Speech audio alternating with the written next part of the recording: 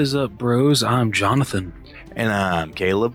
And we're a couple of bros on a mission to give you guys the most detailed movie reviews out there with as little bias as possible. Welcome to the All Bros. Excuse me, I'm sorry. This week on the podcast, we got a couple of new things to talk about with 4K Spotlight. Two, in fact, neither of them I have seen. Well, I will admit... We really need to narrow it down to shit that we have seen. Well, I mean, I feel that with 4K Spotlight, it's okay if we haven't seen it. We're just letting people know that, hey, if you did like this movie or you haven't seen it yet and you want to see it, it's out on physical media tomorrow. So I think 4K Spotlight is an exception with that. All right, I'll give you that. And then after that, with Through the Wall, we got some exciting stuff to talk about for what happens after this episode's release. So that's going to be fun. Excuse me. Oh, my God. Freaking rude. Freaking coughing. Freaking. I'm sorry. What was that, a burp? It was. And I'm sorry. God, calling me out. I am calling you out. Yeah. God, he's such an asshole. Anyway, so we'll be talking about Jesus. Oh my good hell. That's what we'll be talking about Through the Wall. And then after that, we'll be moving on to our headliner of the God, what is wrong with my voice? Okay. After that, we'll be moving on to our headliner of the evening, which will be our breakdown of Five Nights at Freddy's. Shut up, Caleb. What's wrong with you? I don't know. I swear to God, if I'm getting sick, dude, I'm going to lose my shit. That would blow. Very much. Anyway, Caleb, do you want to get started? I would say yes. Let's do it. I am the Grant. I'm Mikey T. And this is Billiam. And we are Failing Hollywood, where we are real crew members who work on real sets with real people in real time, and then we talk about it later in a podcast. Yeah, that's right. We And it's fucking sick. I know. Lots of Nick Cage stuff. Lots of Nick Cage. I would advise, if you're going to listen to our podcast, wear diapers, because we're going to knock the shit right fucking out of you. I'll wipe you. Don't worry about it at all. All right. So starting out, God, dude, I feel that my voice is going to sound like this the whole episode, and I'm very sorry if that is the case. Oh, shit. Why you say it like that? Is it no, because your voice sounds fine, but if you're coughing all the time, I'm going to freaking punch you in the throat. I'm not going to cough, okay? I'm only coughing to clear my throat, but it's not really doing anything, so I don't think I'm going to need to cough a lot, okay? You better freaking not. God, he puts the podcast above my health. Wow. I feel the love there. You got to do what you got to do, Rose. I mean, fair, but considering that we've been bros longer than the All Bros has existed, I think that you'd care more about me just a little bit. There's a standard of quality that we have to maintain. All right, I can accept that. All right. God, he's such a freaking asshole. I deny nothing. I'm sure I'm sure you don't. I wouldn't either.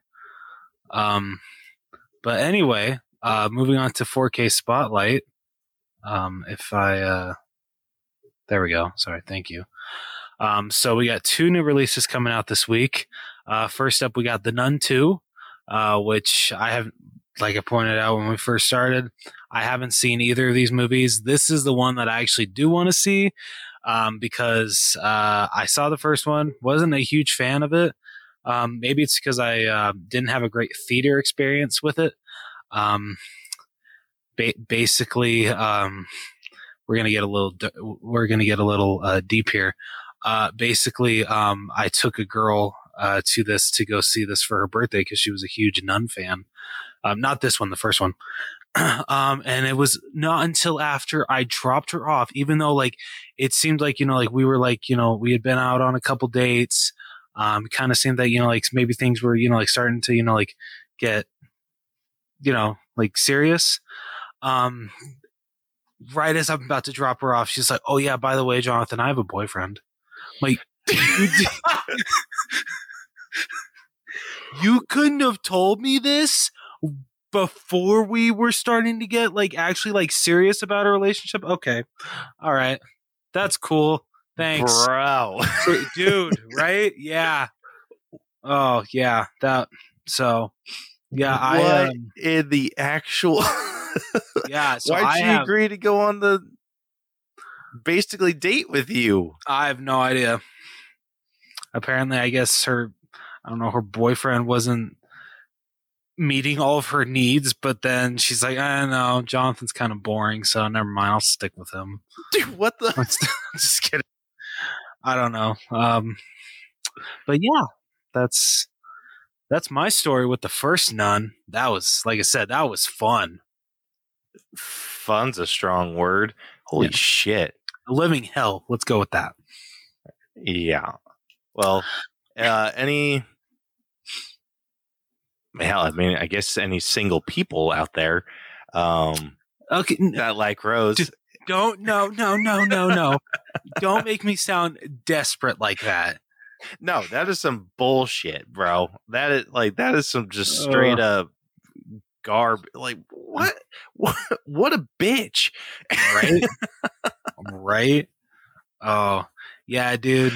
What dude, she is like one of the like biggest girls that like fucked with my brain so bad that like it took me a while to like bounce back from that.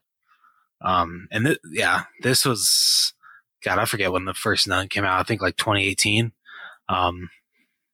Yeah, it took me a while. Because she was like one of the first girls that like I thought I could actually have a serious relationship with, and lo and behold, that didn't work out. Evidently, holy shit! Right? Like,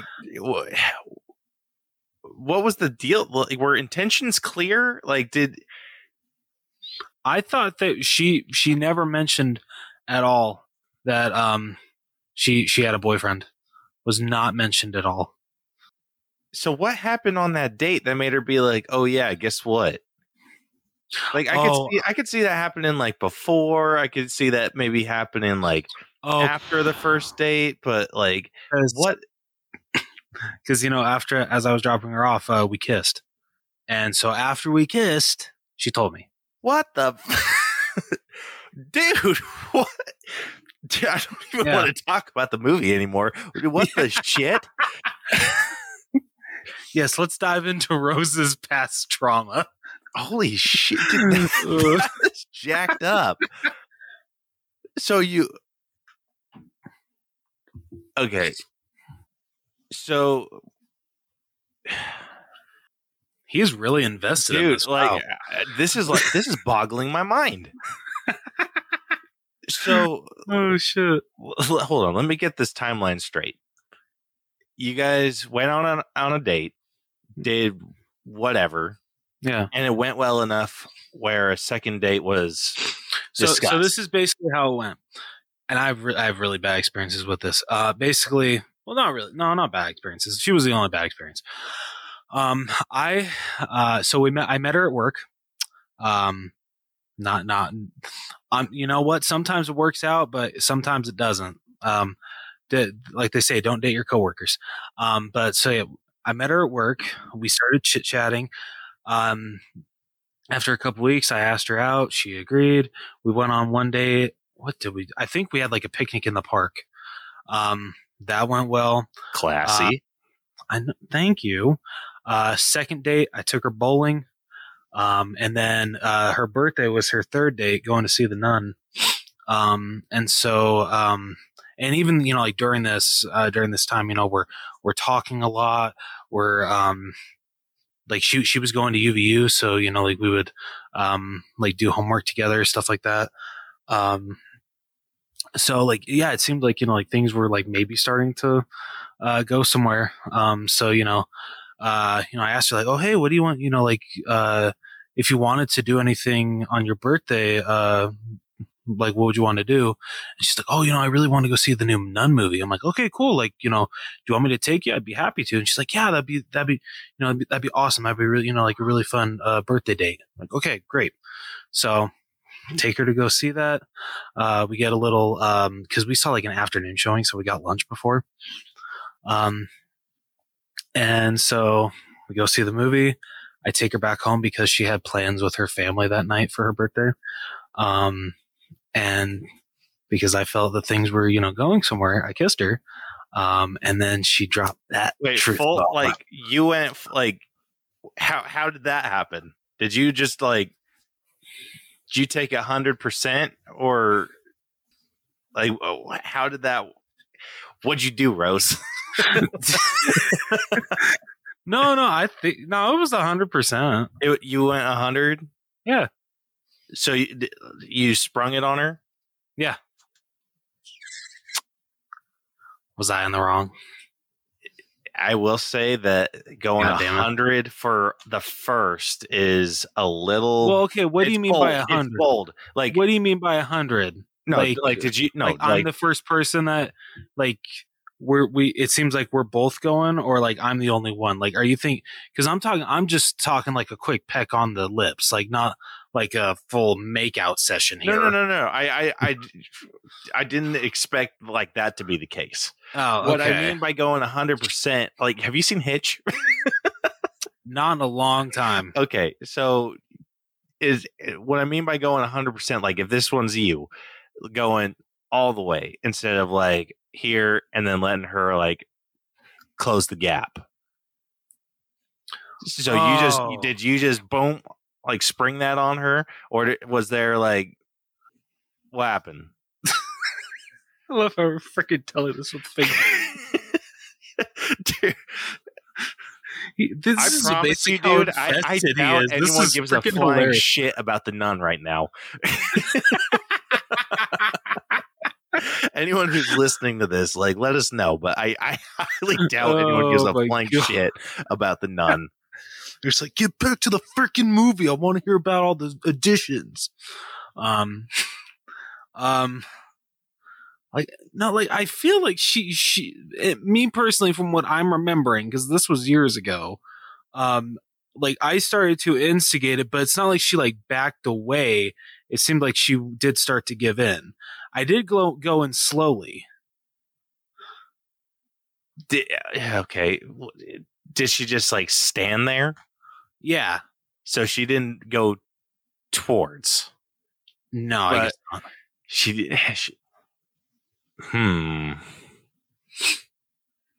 She still sucks. 3 dates before she told you about a boyfriend? What the hell was up with that? Her boyfriend was scary as fuck, too. Her boyfriend could go suck a fat one. Like, actually, that's not true. That's not true. He deserves better than that. That's some horse shit. Yeah.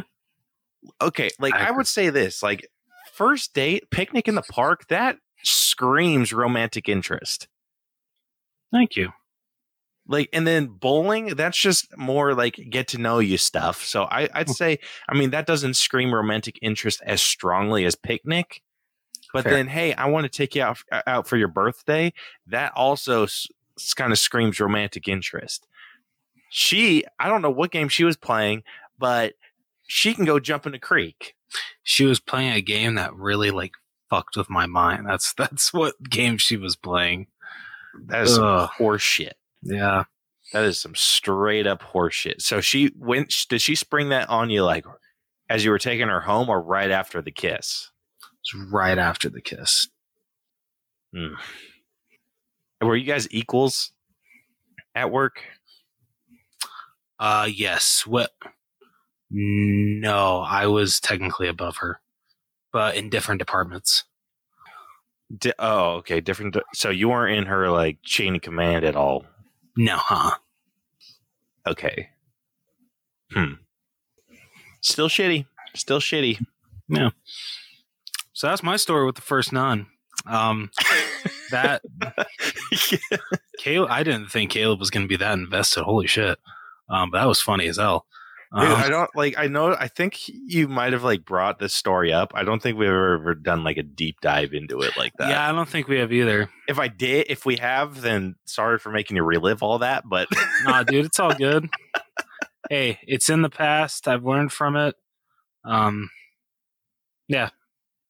Like, I mean, I don't talk to her anymore. Like, honestly, like, I would hope not, Rose. No, yeah, that's fair. I know she'll never listen to this, so I sure as hell hope not. So I know whoever you are, I hope you're having a horrible day. Damn. Wow. You know, Caleb, her mother passed away a couple of years ago. Are you sure you want to say that? Like when? Like a couple of years ago? Like I think 2 years ago? I'm not sorry for your loss. Jeez. Wow. You don't freaking do my bro dirty like that, you wench. Yeah, dude, I really hope that she doesn't listen to this. I hope she does. I hope she does not. I will personally tag her in this. I don't give a flying shit. You don't even know her name, and I will never tell you her name. Fine, I'll just go through every freaking woman on your friends list on Facebook. Joke's on you. She's blocked. She's not a friend anymore. Damn it. Yeah. So this is gonna be a needle in a haystack. Just wait. Like, you know what I'm going to do? I'm going to play the long game here. I'm going to we'll post this episode in like a few, hell, it might even be like 6-7 months down the line. I'll bring this story up again, be like, what was her name again? And then make you think that you told me. And then she's getting tagged. You're an asshole. It's like we're skipping that week, recording that week, being like, hey, throwback episode. And it's just gonna be this part of the episode. Oh, you were such an ass. Yeah. Well, she freaking wicked witch of the West. Oh man. Anyway, The Nun 2, guys. For any of you that are still paying attention to 4K Spotlight. Yeah, there's two different versions of this. Freaking, like, The Nun can go suck a fat one too. I'm just pissed. I'm just pissed at everyone now. Calm down, Caleb. It's okay. Don't worry. It's okay. All right. So like I said, The Nun 2. Definitely want to check this one out because I heard that it was a lot better than the first one. Which I feel has been like not like a common occurrence with horror movies recently, but like I feel that there have been some like rare gems up here, just like, oh yeah, the sequel is like miles better than the first one. Because I remember when Ouija came out, everyone absolutely hated that movie. Don't blame them. That movie was absolute garbage. But the second one, Ouija, I think Origin of Evil, people said that that was actually a genuinely good horror movie. People had a really good time with that one. So it seems like The Nun 2 might be the same case as Ouija Origin of Evil. We'll see. But I definitely want to check this one out soon. So yeah, so this is the 4K cover, which looks great. I mean, I don't love the whole 100 thing that Warner Brothers did. I get why they had to do it, but I don't love it. Here, I think it kind of looks cool. It works. They should have gone like with a darker theme. No, I agree. Or just like a darker, kind of like what they did with Barbie. Like it kind of made the colors match. If I were them, I would have done everything that's gold. They should have done white, like they do with regular 4K covers. But I would have gone like a dark gray and then done everything else in black. Okay. Or just mute all the colors so it doesn't, because right now it stands out like a freaking sore thumb. Like it almost feels like it doesn't belong there. No, that's fair. That's a good point. So that's the 4K cover. And then the Blu-ray cover, shocker, is the exact same. Lame and lazy. That's fair. I have a feeling, though, there's no exclusives for this release, although I have a feeling that it's probably going to be a freaking Evil Dead Rise situation to where, like, a couple months later, the 4K Steelbook comes out, because that's exactly what happened with Evil Dead Rise, and I'm glad that I waited on that, because, god damn, that Steelbook is beautiful. So if that's the case, then I will just watch The Nun 2 on Max and wait to pick up my physical version of The Nun 2. And next up, we have The Equalizer, which I haven't seen either of the previous two, nor do I have any interest in seeing this third one. I love Denzel. He's a great actor, but I don't know. These films just don't interest me. What about you? Same. I mean, I've seen bits and pieces of one of them that, like, it kind of keeps popping up on my on all my feeds, really. Like, it pops up on my TikTok every once in a while, pops up on my Instagram every once in a while. Like, and it's intriguing, so it's like I might check out the one that keeps popping up. But yeah, I mean, I kind of have the same feeling with The Equalizer that I do about, like, Taken. See, I actually enjoyed the Taken movies. Those are fun. I'm like meh about it. I mean, honestly, that's I look at the Taken movies. I think the reason why I can enjoy the Taken movies, it's because it was before the whole, like, Liam Neeson having to save someone got, like, really tiresome and boring. Because I feel the original Taken is actually still very, very good. And it's, like, one of his best performances. But like, yeah, ever since then, like, the whole Liam Neeson has to save someone trope, it's been done to death. Yeah, dude, he needs to get thrown in more comedies. Like, I think he freaking rocks comedies. Oh, dude, I agree, absolutely agree. Sorry. So that's the 4K cover. We got the Blu-ray cover. Shocker, it's the exact same because, studio got a studio. But there are two exclusives. First up, we got this Steelbook. I don't know if this is going to be exclusive to Best Buy. I'm going to assume, but it didn't showcase that it's going to be exclusive anywhere. So you might be able to get it at Best Buy, Amazon, all those places.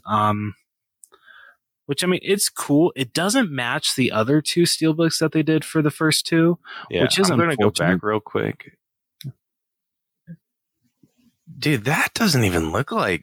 I mean, it looks like... It looks like a really heavily photoshopped version of Denzel. That's fair. Yeah. Interesting. But, I mean, cool cover, I guess. I actually think the Walmart cover is the coolest. And if I were to actually get this movie, I would do this one. That one's not bad. Yeah, it's kind of cool.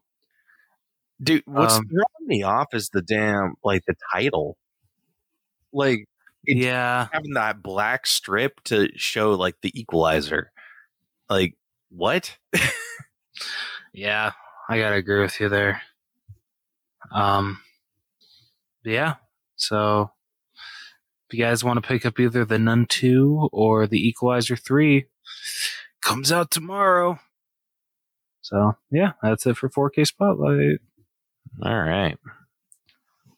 Well, moving on. Moving on to Through the Wall. First up, we got some exciting news to talk about. Very soon, or Caleb, were you going to say something else? No, about the movies, no. Like 4K, no. But yeah, I was just going to say with this, it's more like we're going to talk about it a little bit more next week too. Okay. So do you want me to bring it up this week? No, we can bring it up this week because this gets released right after, or I think it gets released the day before. The day before we film the episode, or wait, no. So it gets. All right, hold on. Let me check. Okay, so this this is gets 298, right? Yes, this is Okay. 298. Okay. So we'll record 299 on the day. So this gets released the day before. Okay, so we're kind of jumping all around. So next Tuesday, next Tuesday, we will be filming episode 299, but it is also the 6th birthday of the All Bros. I can't believe that we've been doing it for this long. That is freaking insane. Never thought that we'd honestly be doing it for 6 freaking years. That is absolutely insane. It's awesome. Like, it's been one hell of a ride, and I've loved every minute of it. Yeah, but I'm just with you there. 6 freaking years. But yeah. And then, of course, to, celebrate, we'll be doing something big for 300. Still haven't decided yet, but we'll make sure that it's a fun episode. Yeah, we'll come up with something. Yeah. Like, we have no idea what still. No. I've been bouncing around a few ideas, but it's just 300's hard, dude. Yeah, no, dude. Yeah, I agree. But we'll see. We'll see what happens. Yeah.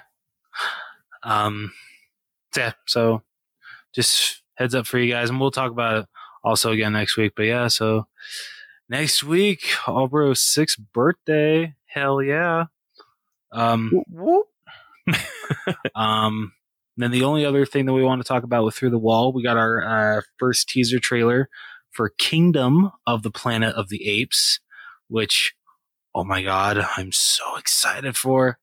Because I thought it was going to be a complete reboot at first of the franchise, but no, this takes place years after the reign of Caesar, and it's actually Caesar's son Cornelius taking over, and just bit humans have gone back in evolution. Basically, they're cavemen once again, and just apes rule it all. And it's really freaking cool to see. Dude, like the freaking stop motion animation, or sorry, it's not stop motion. I was going to say, what the hell are you talking about? Sorry, the motion capture animation looks just as good as always. It looks just as good as the previous trilogy. I'm going to compare that stop motion. God damn it, the motion capture quality just from the trailer, I would say, to the quality of the previous one, War for the Planet of the Apes. I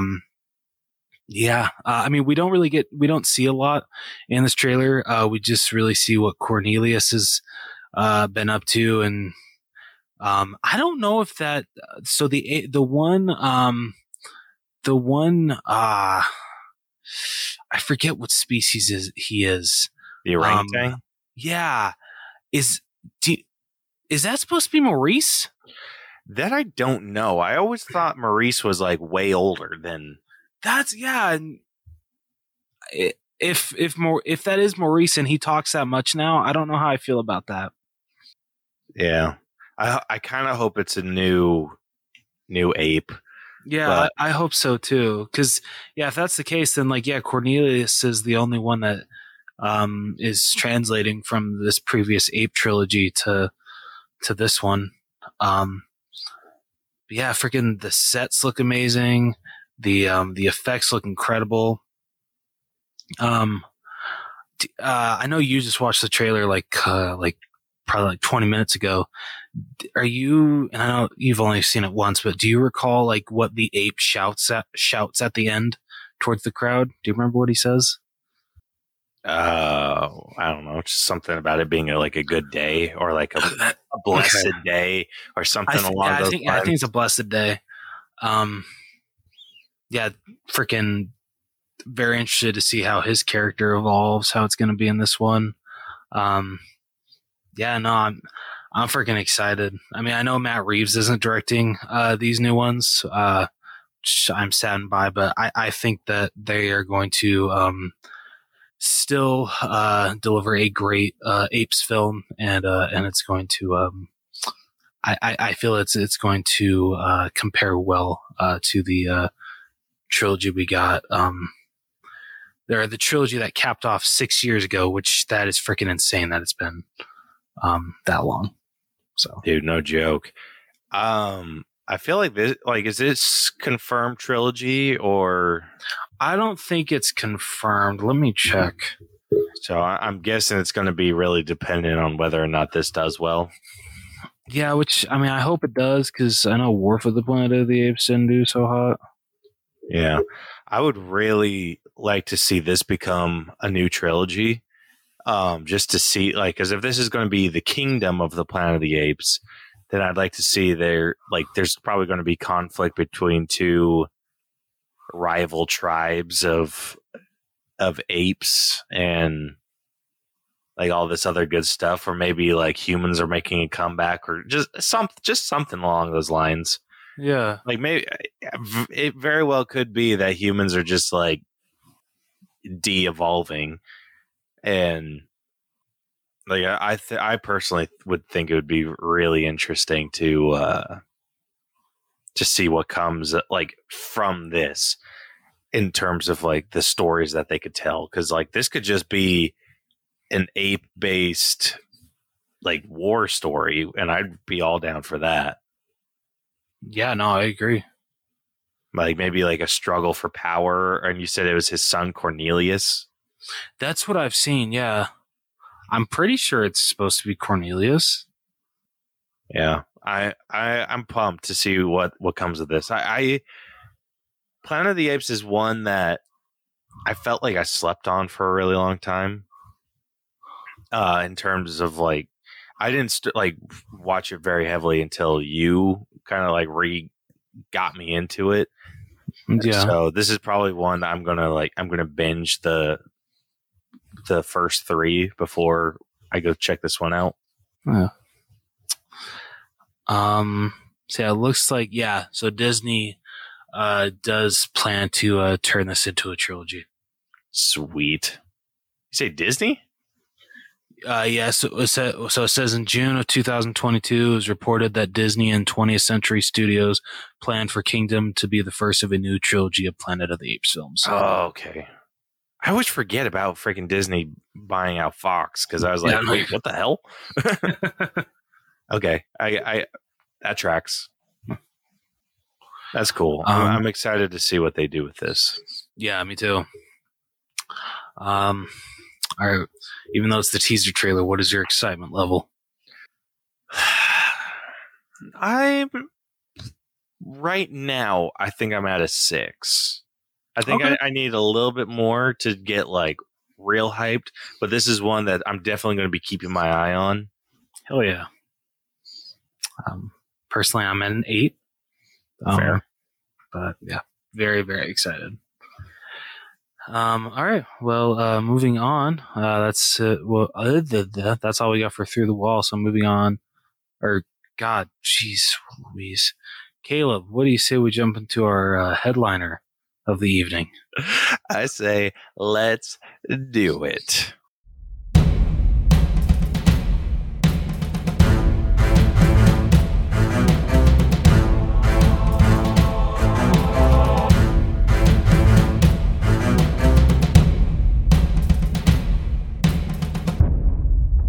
All right. So before we jump into our headliner of the evening, we got to, of course, talk about our question of the week that we answered. We posted a poll to see which Five Nights at Freddy's. Wow. Which member of I'm going to call them the core 4. Which member of the core 4 Five Nights at Freddy's characters was your favorite? There was literally no love for Chica. What up with that? I thought Chica was a fan favorite, but apparently not. I thought Freddy would have taken this by a freaking landslide. I'm honestly shocked how little people not like Freddy, but a lot of people I know Freddy is never their top pick. That's freaking crazy. I mean, because Freddy's my top pick. Really? Okay. Yeah, I freaking love how he looks. And yeah, if we're talking core 4, I think overall favorite I might have to give to Springtrap. I love how he looks. Wait. Springtrap's not part of the core 4. I know he's not part of the core 4. Oh, I'm just saying overall. Oh, okay. I would give it to Spring, but if we're talking core 4, then I'm giving it to Freddy. Okay. But yeah, so the polls in this were quite interesting. So technically speaking, Chica didn't get any votes. Little tear. Yeah, right? So, yeah, the only vote that Chica got was technically it went to Cupcake. And the reason I counted it under Chica was because they're kind of like a package deal, I would say. Yeah. Definitely agree with that. Yeah, so that's why I threw it to Chica. So Chica got absolutely no love. So sad. Yeah, and then so she was number 4. Number 2 was Freddy, who number 3. Oh yeah, number 3. Yeah. Mm-hmm. So number 3 went to Freddy with 2 votes. Damn. Yeah, and again, this is another technicality because Freddy only got 1 real vote. But the other vote that went to Freddy went to Golden Freddy. And so I was like, technically that counts as Freddy. So yeah. So yeah, the top or the number 2 position went to Bonnie. Bonnie got lots of freaking love. Bonnie's the best. Yeah, so Bonnie came out to 10 votes. Hell yeah. Okay. Yeah, and then Foxy barely jumped ahead, sitting at 12. Okay, damn, yeah, that's really close. Yeah, super freaking close. A lot of them, like a lot of the duos that I found, like on YouTube, it happened to Foxy and Bonnie. A lot of people said Foxy and Bonnie; those were like the 2 main ones. I mean, I'll fully admit I wish Bonnie would have got number 1 because he's my favorite, but I'll accept that he's number 2. Yeah, because Foxy is cool as fuck. True that. I will say this: Foxy, and we'll talk about it. Had one of the best transitions in this movie, dude. To freaking holy shit! That was so freaking cool. Yeah, so freaking cool. But yeah, so let's see. I'm just looking to see if there were any other. There was 1 vote for Optimus Prime that I don't understand. But yeah, everyone else, it was like Bonnie, Foxy, Bonnie, Foxy. The one that suggested to build a fort.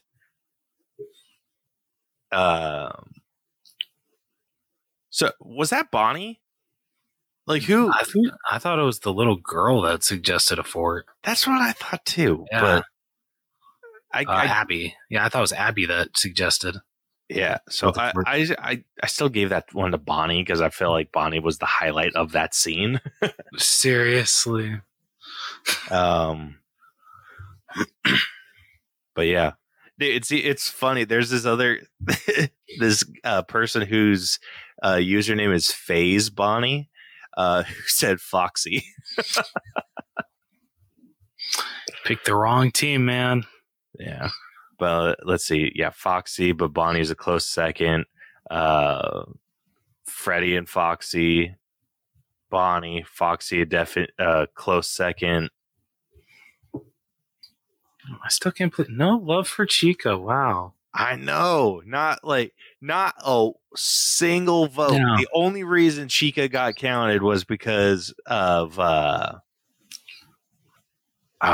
who said it? Let me see if I can find their comment. Oh, Angel Ramos 1241 who said cupcake. Yeah. And so she got it from a technicality. Yep. All right. Damn, guys. Freaking wild results with that Dude, one. Straight up. Well, yeah, so I think that that's all we got for question of the week. Thank you for everybody that answered. We really appreciate it, guys. But let's get on to this headliner of the evening. But before we do that, Caleb, do you want to let people know how we break down movies on this podcast? I would love to. If you are new to our breakdown system, we have split movies into 8 different categories that we individually score to come to a final All Bros letter grade.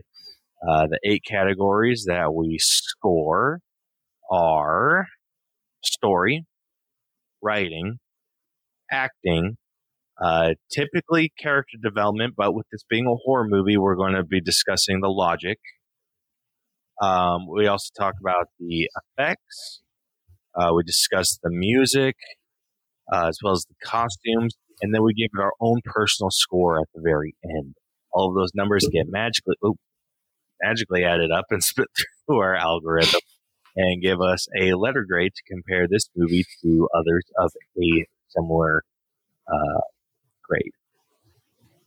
It also gives us a percentage that really doesn't matter quite as much as people might think it does, at least as much of a big of a deal as we make it out to be, but we think it's fun to see where these end up ranking.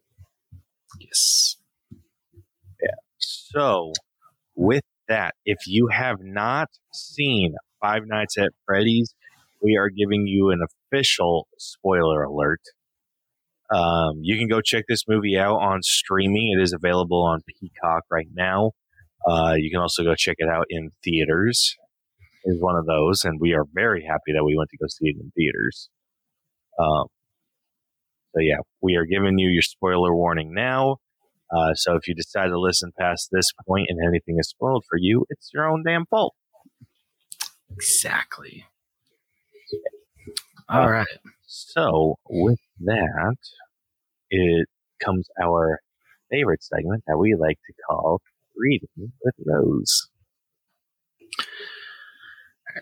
At Freddy Fazbear's Pizza, a once successful but now abandoned family entertainment center, a night security guard desperately attempts to flee from an unseen force but is captured and strapped to a torture device which mutilates his face and kills him. Sometime later, mall security guard Mike Schmidt is fired after assaulting a negligent father whom he mistook for a kidnapper. Mike's career counselor, Steve Raglan, offers him a job as a night guard at the restaurant. Though initially reluctant, Mike accepts after social services threaten to take custody of his younger sister Abby and pass her over to their estranged Aunt Jane, who desires the custody's monthly payments. During his first night on the job, Mike falls asleep and dreams about his brother Garrett's kidnapping.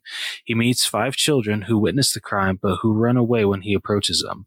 On the second night, Mike has the same dream, but when he attempts to confront one of the children, he is attacked, causing him to awaken. Mike meets police officer Vanessa Shelley, who notices his wounds and applies bandages to them. Vanessa shows Mike around the restaurant and tells him that it closed during the 1980s after 5 children were murdered there, but the suspect nor the victims' bodies were never found. Meanwhile, Jane hires a gang which includes Abby's babysitter Max to vandalize the restaurant in order to get Mike fired and hasten Jane's gaining custody of Abby. The gang breaks in once Mike leaves his shift, but the restaurant's animatronic mascots Freddy Fazbear, Bonnie, Chica, Foxy, and Mr. Cupcake come alive and slaughter the entire group, including Max, which forces Mike to bring Abby along to his next shift. On the third night, the animatronics come alive and befriend Abby, but are distrustful towards Mike. He discovers that the animatronics are possessed by the ghosts of the missing children, whose leader, a young blonde boy, consistently mentions a yellow rabbit. On the fourth night, Abby is accidentally injured when she, Mike, and Vanessa are bonding with the animatronics. Vanessa learns Mike is attempting to identify Garrett's kidnapper and warns him not to bring Abby to the restaurant again. Mike gets Jane to babysit Abby, much to her frustration, as he goes back to the restaurant during the day and overdoses on sleeping pills. Excuse me. On the fifth night, the children appear in Mike's subsequent dream, an alternate scenario to the incident of Garrett's kidnapping, and tell him that he can stay with Garrett forever in exchange for Abby. Mike initially accepts their proposal, but when he changes his mind, he is attacked by Foxy and wakes up strapped to the torture device. He escapes the device by removing pins that his predecessor had loosened, hastily leaving the restaurant. Meanwhile, a damaged yellow Freddy animatronic possessed by the blonde boy kills Jane and takes Abby back to the restaurant in a taxi. Vanessa finds Mike and treats his injuries. After Mike explains his dream, Vanessa reveals that she is the daughter of William Afton, the serial killer who murdered Garrett and the 5 children by hiding their bodies in the animatronics and that their souls are under his control. Realizing that the animatronics plan to kill Abby, Mike rushes to the restaurant with the necessary equipment to disable them. Mike disables Freddy and Bonnie and stops Chica from killing Abby, but is attacked by Mr. Cupcake and separated from Abby, who is pursued by Foxy until Vanessa saves her. The animatronics are eventually deactivated, but they are reactivated by the Yellow Rabbit, as he reveals himself to be Steve, whose real identity is William, before knocking Mike unconscious. Abby draws a picture of William murdering the missing children in order to free the animatronics from his influence. Vanessa attempts to stop William from proceeding with his plan, but he stabs her. Before William can finish off Mike, Abby shows her drawing to the animatronics and they turn on him. Mr. Cupcake bites off part of William's suit, triggering its eternal spring locks mechanisms, which fatally wound him. As the animatronics drag him into a back room, Mike and Abby carry a wounded Vanessa out of the collapsing restaurant. She falls into a coma afterward and is taken to the hospital. Mike continues to look after Abby as they resume their normal lives. Hell yeah. Ooh. Bro. So just getting like straight into it with the story. This was a killer freaking story. I agree. I know like a lot of people were saying that, if you haven't, play the video games, you can't really go along with it, or if you haven't read up on the lore, you're going to be very confused. And there are some parts that I could definitely see that. But I feel that even if you have just like barely even any knowledge of Five Nights at Freddy's, I feel you can still have a good time with this story. Like honestly, I feel like all you need to know is that, there was a Chuck E. Cheese style restaurant back in the 1980s called Freddy Fazbear's. It closed down because missing children that they never found there. And here we are now in present day. Yeah, dude, I think even going in like completely blind, like it's super easy to follow. It is. I don't know why freaking people were freaking up in arms about that shit. Yeah, I mean, they go about it in like an interesting way in terms of telling like what had happened before with the kids in the way that it was told in the drawings. Yeah, that's fair. Like I felt that was really well done. And so it kind of gave me like all the information I felt I needed to follow along with this continuity of Five Nights at Freddy's. Yeah. But I mean, there was close to no issues. Dude, right? Like, my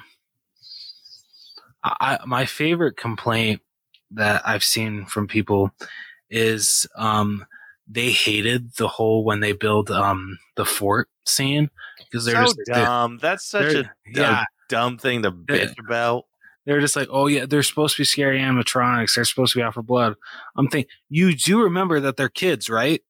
Like they're kids' souls, not only kids' souls, but the kids' bodies that are stuck in those animatronic suits. So excuse the hell out of me when they decide, okay, let's have a scene to where it resembles, or like it just showcases that these are still actual kids that actually, want to play. They want to do make believe. They see another kid that comes into Freddy Fazbear's. Yeah, of course they're going to want to, play with them. Makes complete sense. Dude, it does. Honestly, that was I think the opposite was my complaint for just like the Five Nights at Freddy's franchise as a whole. I'm like, why are the souls of these kids attacking people? So the reason why, because throughout the game, you're throughout the games, you're the security guard, and from what I know, the reason why they are trying to kill you is because they take, you're wearing your security vest, and they look at that as, a bad experience, with William Afton, that him killing them. So they look at like the bad part of Freddy Fazbear's. And so whenever they see you in that outfit, it brings them back to when their lives were taken away. And so that's all that they can see. They can only see, basically they only see William Afton in you. They only see the purple man in you. And so that's why they're out to kill you. That I could be wrong. I think I'm like probably like I think I'm getting a little bit of that wrong, but that's just what I'm remembering. Okay, like whether that's wrong or not, it makes sense for a game. Yeah, because you can't obviously have like deeper meaning in like, oh, these are just kids, like, because then it's like, why would they start attacking you? Yeah, but yeah, it was like it gave like it made me feel better about like how these kids were like it made it feel more like kids were in these suits. Yeah, no, I agree. And like, yeah, and like the whole, the reason that they are attacking or that they go super hostile is because they are under control from Afton. Yeah. Because it made sense that it's like, oh, this wall where they view Springtrap as like their leader, the one that led them into this life, and like has been treating them good or whatever. And then when that image gets replaced and it's like, oh yeah, now I remember, like that's the drawings are the power. Like that was brilliant. Agreed. Like I freaking loved that scene. Like when she's just drawing the picture, I'm like, probably could have finished the picture. Like I don't think you needed to quite do as much coloring in as you did, but like you made it work. Yeah. I think you made your point, Abby. Yeah. So I loved it. I love the reasoning behind everything. And that was I think my biggest pro. No, I agree.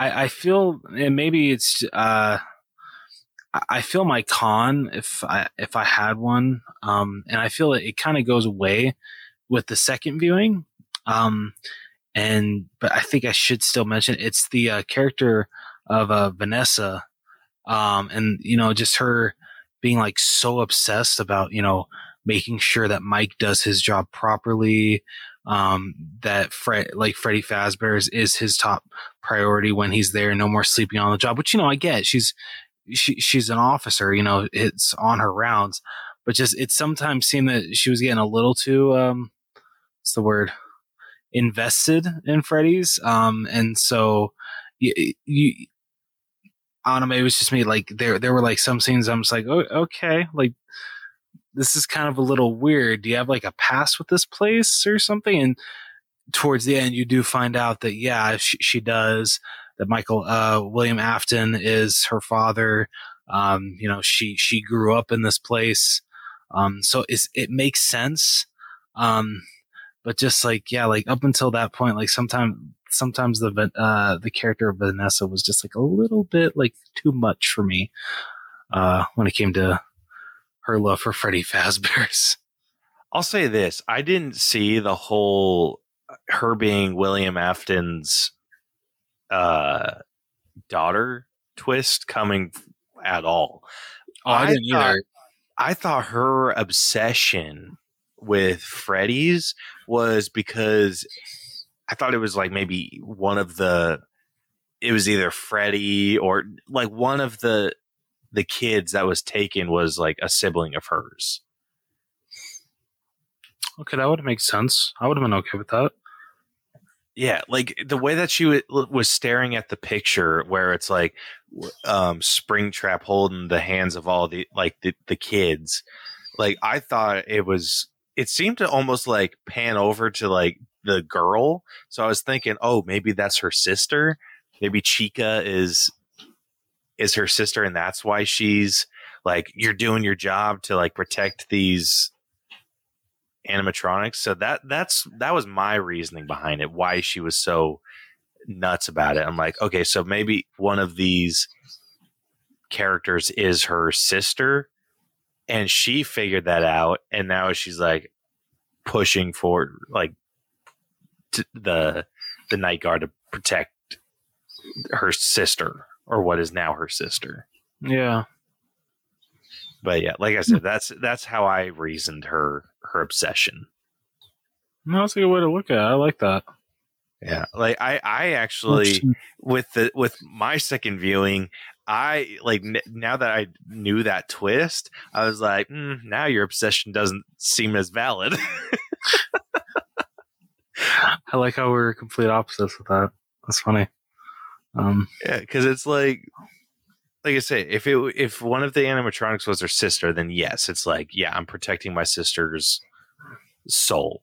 With this, she's like, no, I know my dad's a piece of shit and does horrible things. Why are you here then? Yeah. Are you like actively helping him? Like what are you doing? Like, and especially the scene where she first introduces him to the animatronics, and she's like, you want to dance? Things go haywire, and she's like, maybe some other time. But I think that would have made, with your idea, that would have made more sense, because, you could totally see her, like going up right next to Chica and, dancing with her. That would have been like a really sweet moment. But no. Yeah. The animatronics that was just a head with teeth, was that a pet reincarnated? Because it was trying to bite people. I'm having a hard time believing it was a child. I had the same question. So I'm thinking, I think they're talking about Cupcake. Okay. Yeah. So I had the same freaking question about Cupcake. Yeah. So yeah, if you are talking about Cupcake, and I just found this out like a couple days ago. So the girl that died, that embodied Chica, when William Afton killed her, her dog was with her. And her dog was very protective, yada, yada, yada. But her dog was killed, just like her in the same way. So, because I don't know exactly how this would work, because William Afton didn't stuff the dog into a freaking Cupcake. I was gonna say that would be a tiny ass little dog. Yeah. So I forget the girl's name, but her soul is in Chica, and her dog's soul is in Cupcake. And so that's why Cupcake is out for so much freaking blood in this movie, because Cupcake was a freaking Chica. Boss. Yeah. Yeah, Cupcake was freaking insane. Like, Jesus. Yeah, I freaking love Cupcake, though. Oh, yeah, Cupcake is freaking great. Gosh. Yeah. What's funny is Cupcake was actually my first Five Nights at Freddy's Funko Pop. Was it really? Yeah. That's pretty Just cool. remembering that. It's kind of funny because, it was the only way you could get Cupcake was at Target, because he was a Target exclusive. So I'm like, oh, you know what? That kind of was cool. Why not? And I think I have a couple. I don't know where they are, but I know I have a couple. Yeah. Five Nights at Freddy's. Yeah. So, yeah, knowing that makes so much more sense because I was trying to figure out, like, okay, so who in the hell is in Cupcake? Because when they said, like, oh yeah, it's not just their souls that are in these animals, it's their bodies. I'm like, okay, who in the hell is in freaking Cupcake then? Yeah. That doesn't track whatsoever. But yeah, like that, so now that I have that bit of information, I'm like, okay, like I dig it. Yeah. Yeah. I wish that they did the kid who is supposed to be Chica. Yeah, so the kid who was supposed to be Chica didn't have a dog with her or anything, right? In the no, not flashback. that. Okay, I wish that they would have. Yeah, or at least have like a dog drawn by her on like the drawings on the wall. Maybe like something like that to like try to lead into that. But yeah. All right, what are your theories on what happened to Garrett? Oh, great question.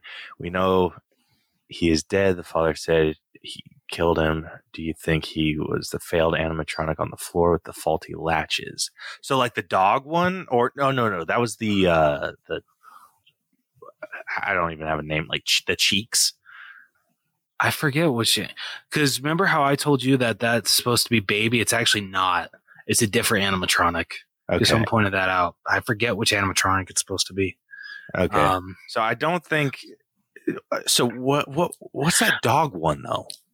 I don't, because that's the one that like when you see that like group shot of like all the of like all those freaking people that tried to like F up his job. Oh yeah. Is it the suits in that scene, right? The dog suit? Yeah. Isn't it in? Okay. And that, so yeah, that's the one Max was in. That's the one that Max was in? Okay. Yeah, I'm pretty sure. Okay. But yeah. So okay, so answering this question, what do you think? What's up with Garrett? I don't know. Like I don't know how to answer this question without like really knowing more about the lore. I mean, I know they're like changing some things to adapt it into, film, but yeah, I mean, I don't know. What about you? Okay, I have a feeling that he is either a different animatronic at like a different facility. Like he's either the Freddy or one of like I think he's a different animatronic at a different facility, or he is still alive and running, like kind of being like the spring trap of a different location. Oh, okay. Those are my two theories. Is a stupid theory. I'm gonna call it. He's Balloon Boy. He's Balloon Boy? Dude. I'm calling it. Garrett's Balloon Boy. That would be fantastic. That would be so good. He's freaking Balloon Boy. Oh my gosh. Oh, dude, I would love that. Right? That would be amazing. Oh man. But that's a great question. Thank you. Yeah, great one. I don't know. I have a feeling Garrett's going to come into play in some way, shape, or form in a future installment. Absolutely. I'm gonna say the same thing with like some of the other animatronics, but yeah, like I think they're going to try bringing everyone into this. So have you ever have you read up on how like the mannerisms that each animatronic has that leads to how they died? By William Afton. Have you ever seen anything like that? I have not. So, and I don't know if it's not shown that well in the movies, maybe as the movies go on, but I think in the games, it definitely is. So Freddy, his child was was hiding when he was killed. And so that's why in the games you don't really see Freddy a lot. You see the other three more than Freddy. That's why it's because he's hiding a lot of the time. You don't really see a lot in that in the freaking movie. Might see it in future installments. Chica, the child that inhabits her, she was killed while she was screaming, and so that's why the like famous like the that comes from Chica from the games. Okay. Creepy. And then, right? And then Foxy was killed while he was running. And so that's why Foxy's always the one that like usually is the one to come out. I mean, especially in the movies, in the movie, is the one to come after you, and sing the freaking like dum dum dum dum shit. I can't get that out of my freaking head. I just want to point that out. His freaking Foxy scat, whatever the hell it's called. His jingle that he sings. And then Bonnie, so the kid that inhabits Bonnie, he actually put up a freaking fight when it came to being killed by William Afton. And so, I mean, it's not that clear in the movies, but he is the most aggressive when it comes to the animatronics. That's cool. Yeah. That's really freaking cool. Man, I freaking love shit like that. And so that's how, and you kind of see that a little. Wasn't it Foxy that was like running towards the door, or was that Bonnie? Like at the first guy? No, that was Foxy. That was Foxy. Mm-hmm. So they kind of followed that a little bit. Yeah. Like I feel like I think the Bonnie like being aggressive one I can lead to the fact that I know Freddy bit that one girl in half, but the fact that Bonnie had that one guy all alone in that room and you just see him like slather just blood from his hand all over that door. So I'm assuming that Bonnie had a freaking heyday with him and didn't hold anything back. Yeah. That's cool. I love like those little details that they throw in, especially right? like in a video game. Yeah. 1, 2. Gosh, so where are you sitting with story then? I don't I know a lot of people were saying like, oh, like it's not like the video games, like he's not just it doesn't have sitting to be like the video game. No, it's pissed me off so much. People are just like, oh, he's not just sitting at the screens, watching them like in the games. It doesn't really feel like it's Five Nights at Freddy's. Like, hey, that doesn't make for an interesting freaking movie. Do you know like, how boring as hell that would be? Yeah, I mean, that's more that's short film energy, right? And it was still Five Nights at Freddy's, and you still saw clear freaking security cam footage. Hell, my favorite freaking security cam footage is when the freaking the group is attacking Freddy, the place, and you get the one shot of Chica and Bonnie looking at each other, and then they look at the camera, and you see Chica just lowering Cupcake into the vent. And I was like, that's freaking cool. Love that shit. That's some good shit. Right? So freaking good. What they were able to pull off, with Mike, him, wanting to take care of his sister, dealing with his evil ass aunt, I feel that works really good. Everything, of course, with William Afton was great. I wish that we could have gotten more. I understand why he's in it for so little. It makes complete sense.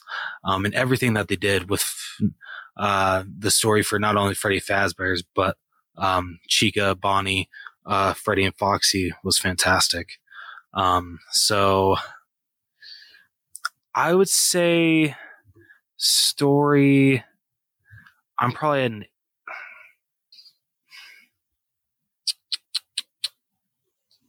I'm going to go in 86. That is actually around where I was at. I was sitting at an 87. Oh, whoa! You're higher than me. That's awesome. I mean, barely, but still, I love this story and what they did with it to adapt it to to film. Yeah, they did a great job. This is the year. Like, don't get me wrong. I know, like the 2 Sonic movies were great, but this is the year to me of the best video game adaptations. First Mario, and now Five Nights at Freddy's. This is freaking awesome, dude. They're killing it now. Yeah, they really are. But yeah. All right, moving on over to writing. So here's something I want to address. Like, same thing with him. So the security guard in the beginning was strapped to the same chair Mike was. Mike got out. The security guard didn't. Are we to believe that is how someone is turned into an animatronic, or was that just another way to kill someone? I think it's how they're turned into an animatronic, because I think that they, I think I saw somewhere that's the movie's version of like stuffing someone into a suit, because I guess that's what they call it in the games. Don't quote me on that. Like I said, I know jack shit about the video games. Well, it was a Freddy head. Yeah, wasn't it? True. Yeah, it was a Freddy head. I personally think that that's just another way to kill someone, because it did because what it did, like all of the animatronics, they have the spring traps in them. Spring locks. And then, so that's how, spring locks, sorry. But they have the spring locks, and the spring locks are how like it holds a body in. Mm-hmm. And so that's how when you're in this, I think it's when you're in the spring locks that's how your soul gets tied to the animatronic. But I think the head was just something to jack someone up, because you saw like the security guard, his face was just freaking jacked. Yeah, that's true. So I think it was just the security guard was jacked. I think that just jacked up his face. Like, I think that's how it was, just a method in killing him. And then they stuffed him into a suit to hide his body or whatever. I don't think that's because you never see him come to life, and you see like the heads come off. So that's my best guess, that it's just that was their method of killing someone. I think it was more, if you're stuffed into the suit with like the spring locks and everything, that's when your soul can take over. Maybe these suits come to life in like a future installment, but I think it was just a method on how to kill someone. Oh, that's fair. Yeah. But yeah, so the security, like, it kind of explained it a lot better than it did in the movie, with the security guard being strapped to the same, like him and Mike being strapped to the same chair, but Mike was able to get out, and them explaining, oh yeah, because the other security guard loosened it, like Mike was able to escape. I'm like, that makes a lot more sense than what I thought happened. that does. Yeah. So good, great question. That was something that definitely came up and bothered me.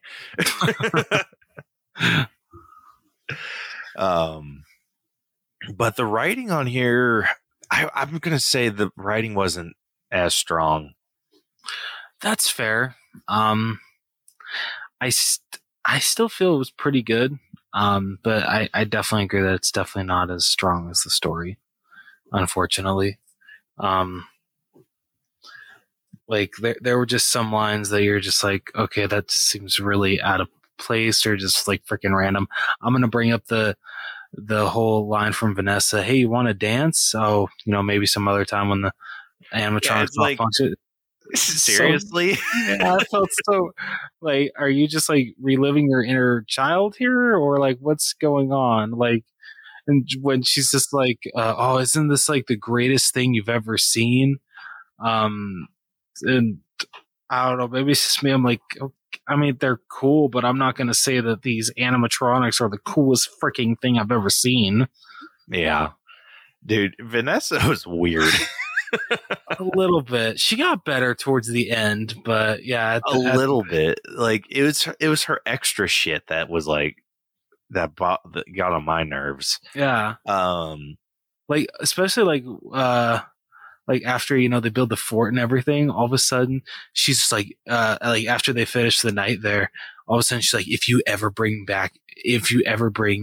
oh shit, what was his sister's name? Abby. Yeah, if you ever bring Abby back here, I will kill you or I will shoot you. I was like, Jesus. Yeah, okay. I know. I'm like, hey, aren't you a cop? Yeah. Let's calm down. Yeah, that was pre Afton daughter reveal, right?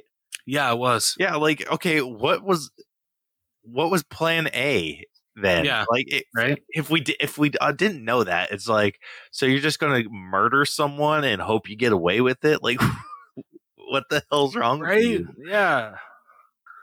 Like, that's freaking jacked up. Vanessa has some issues. Yeah. But yeah, she I will say, so I had like I said, had issues with her writing. Josh has kind of got a little bit repetitive too. Actually, the ant. I don't think we needed the ant. We did. Yeah, they just basically wanted to have a villain in the movie. And so they're just like, you know what? Let's put a crazy ass ant in here that wants to take custody away from Josh Hutcherson's character, Mike.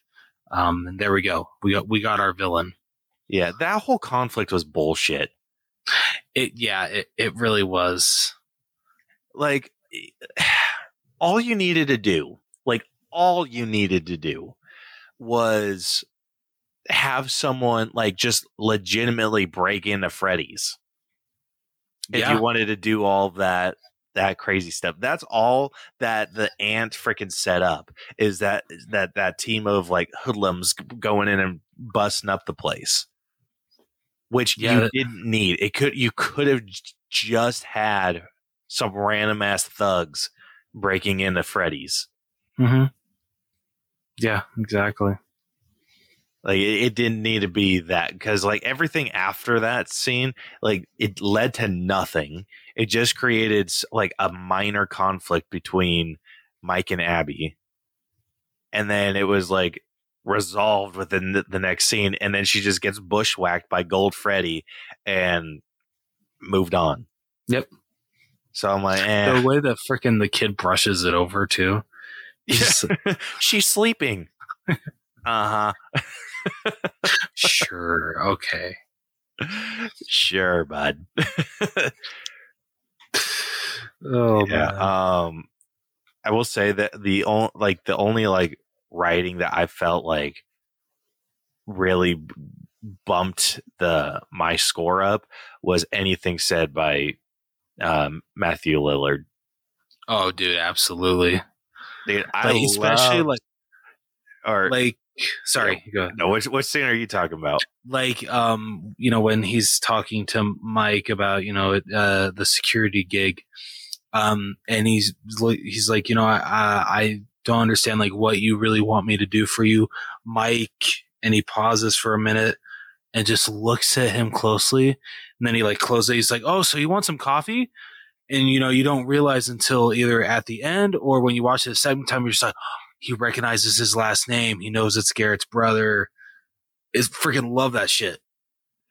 Dude, I knew something was up, but I had no freaking clue what.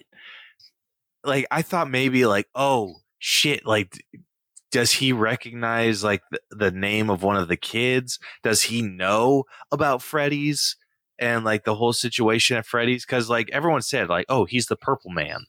Yeah. And so I was like, okay, so does he know about Freddy's, and he like recognizes, or he knows that one of the kids is like, I thought one of the kids was going to be like, I thought Freddy was going to be like Garrett, but obviously that didn't end up being the case. But yeah. Is there some other like big bad animatronic that you know of other than like Springtrap? Not that I know of. I only know of Springtrap. I was gonna say, like, it's weird that like that blonde kid was Golden Freddy and also normal Freddy, I'm assuming. No, the blonde kid was golden. Was just strictly Golden Freddy.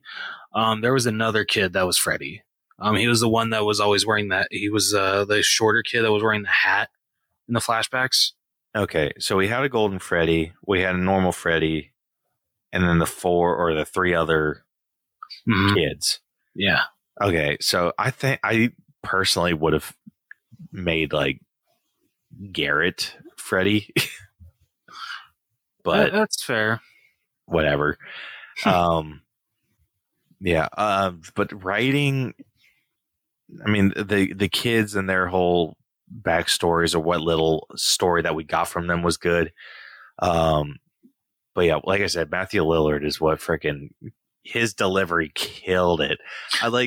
Dude, I freaking laughed like my ass off when he's just like, yeah, I mean, so the pay's not good, but the hours are worse. The delivery is just amazing. Yeah, he's just like, how's the pay? Not great, but the hours are worse. Dude, I love that those TikToks are showing up on my feed. Dude, my favorite TikToks from that are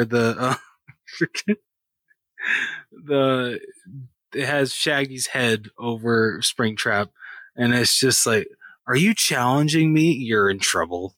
Freaking, it's so freaking stupid, but it's so funny.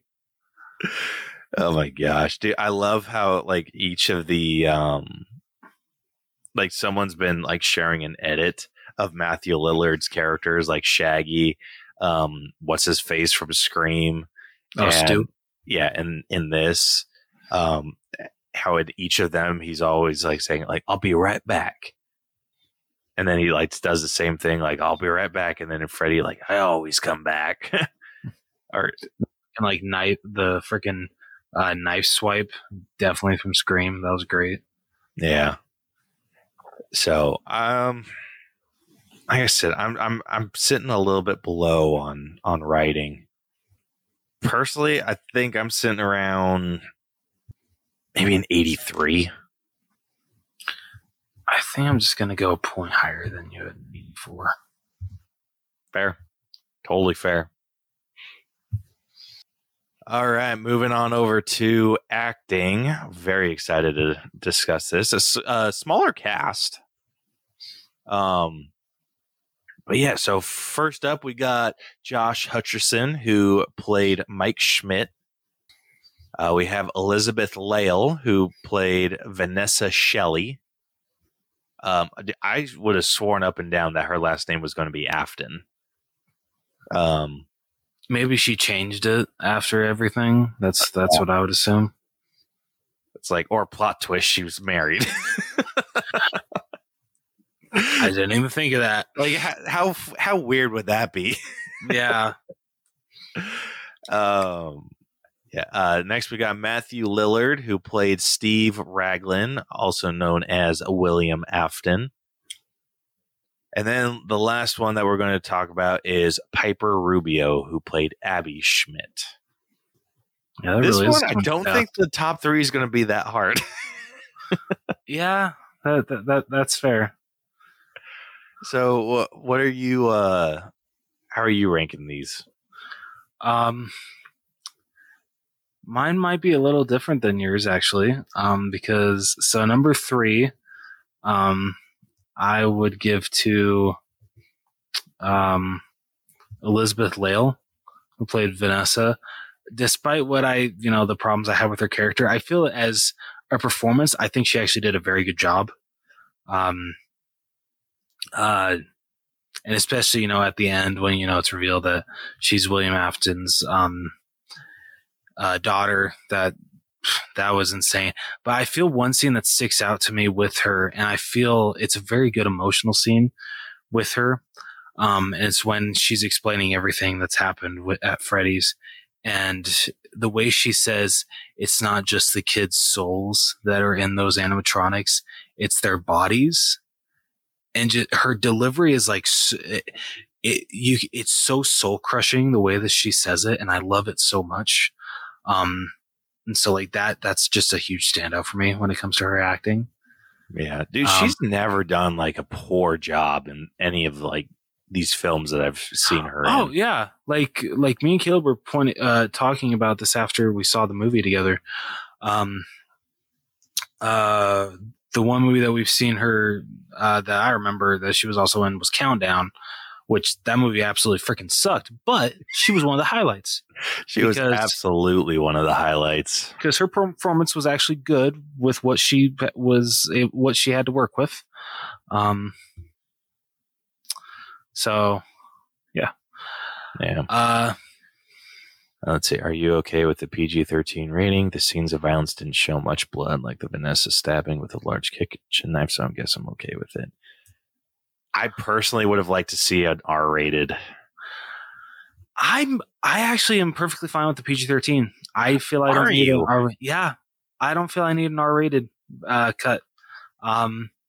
Like they were able to show how the only one that I feel that you needed to show that was very aggressive was Cupcake, and they definitely did that with as much as they could.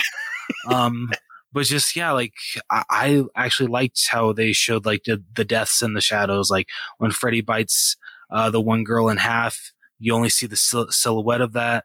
Bonnie's killing that one guy in the room. You only see the blood streak on the door.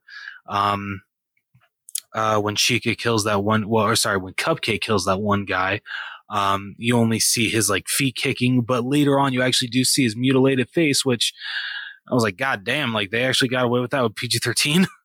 Cause that was insane. I think it was covered enough and it wasn't like absolute mutilation either. It looked like fair. Just like a slice was like off of his cheek. That's fair.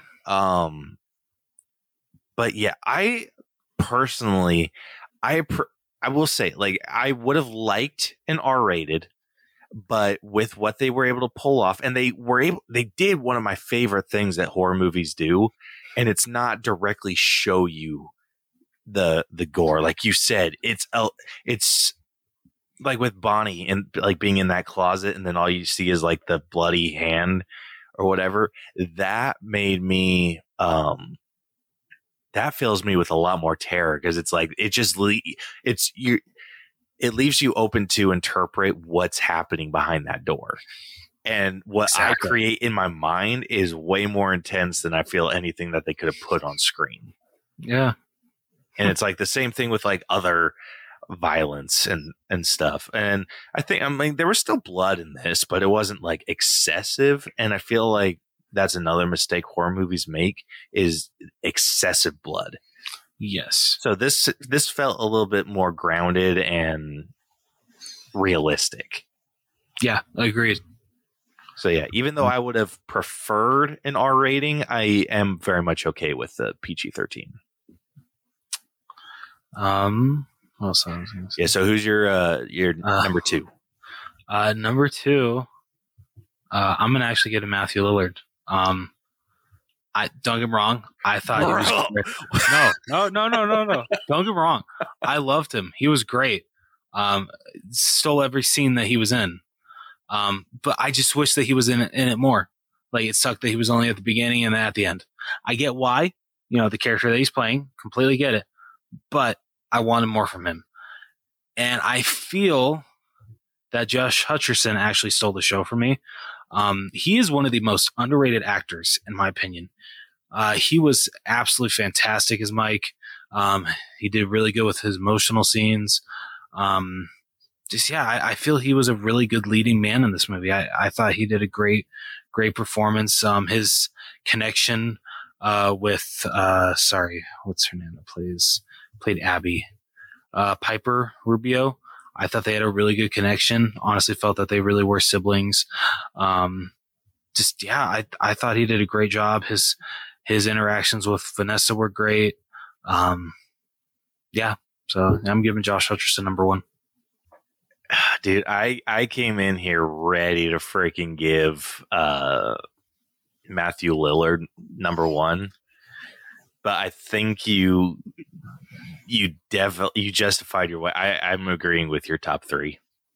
Let's go. I absolutely agree with you on Josh Hutcherson being a very underrated actor.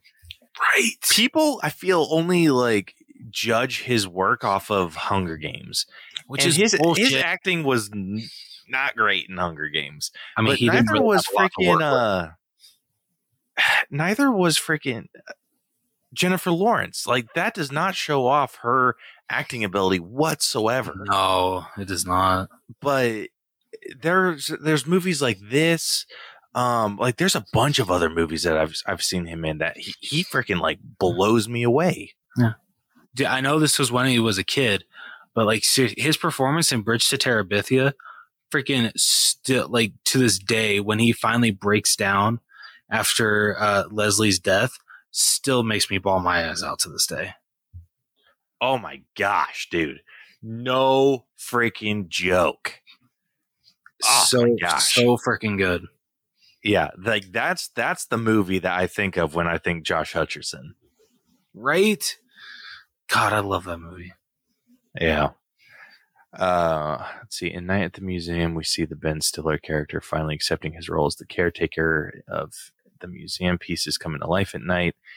Do you see Mike doing the same thing in a part 2, or will we see him fighting for his life and destroying the animatronics? Ooh.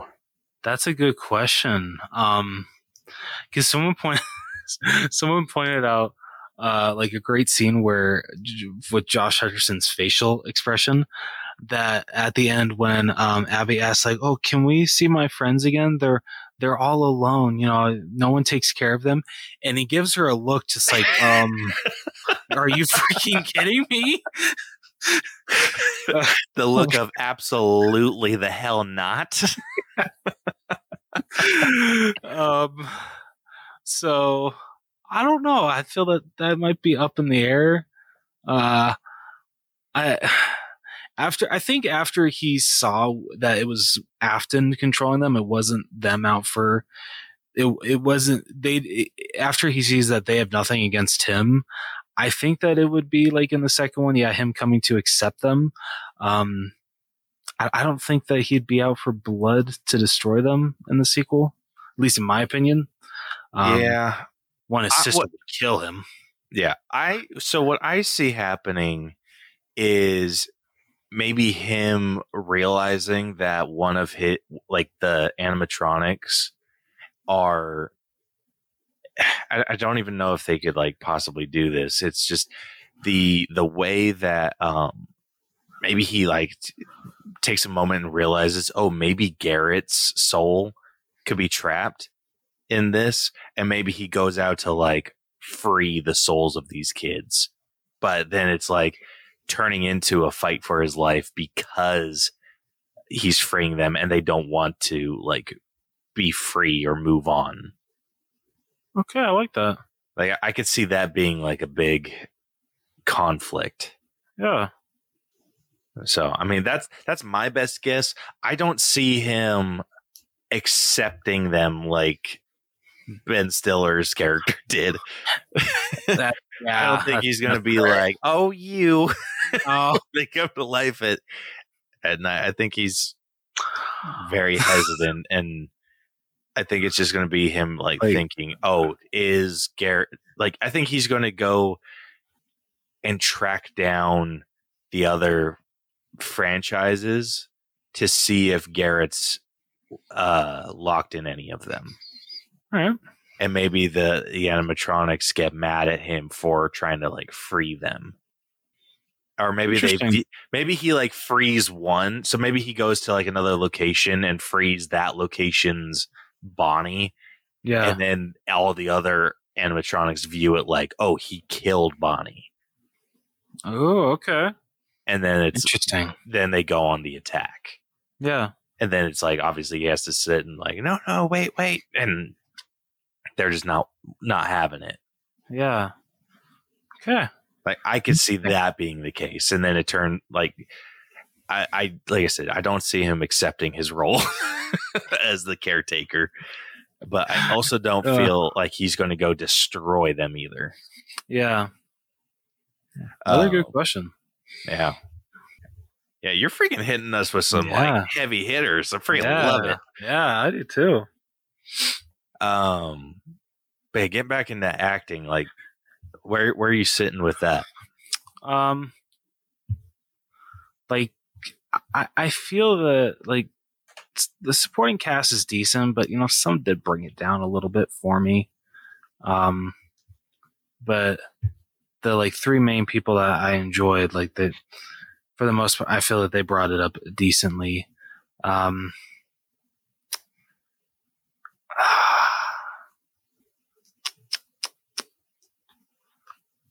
probably say I'm at an 83.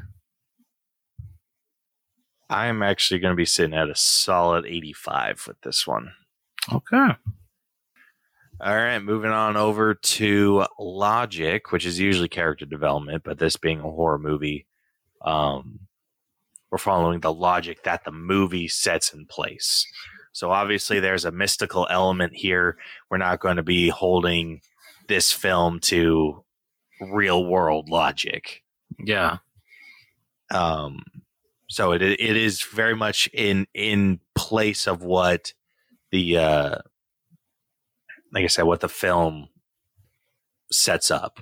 And for the most part, I feel they set it up or they follow their own rules really well. I agree. Like they the way that they explain how the animatronics are able to move by themselves makes complete sense.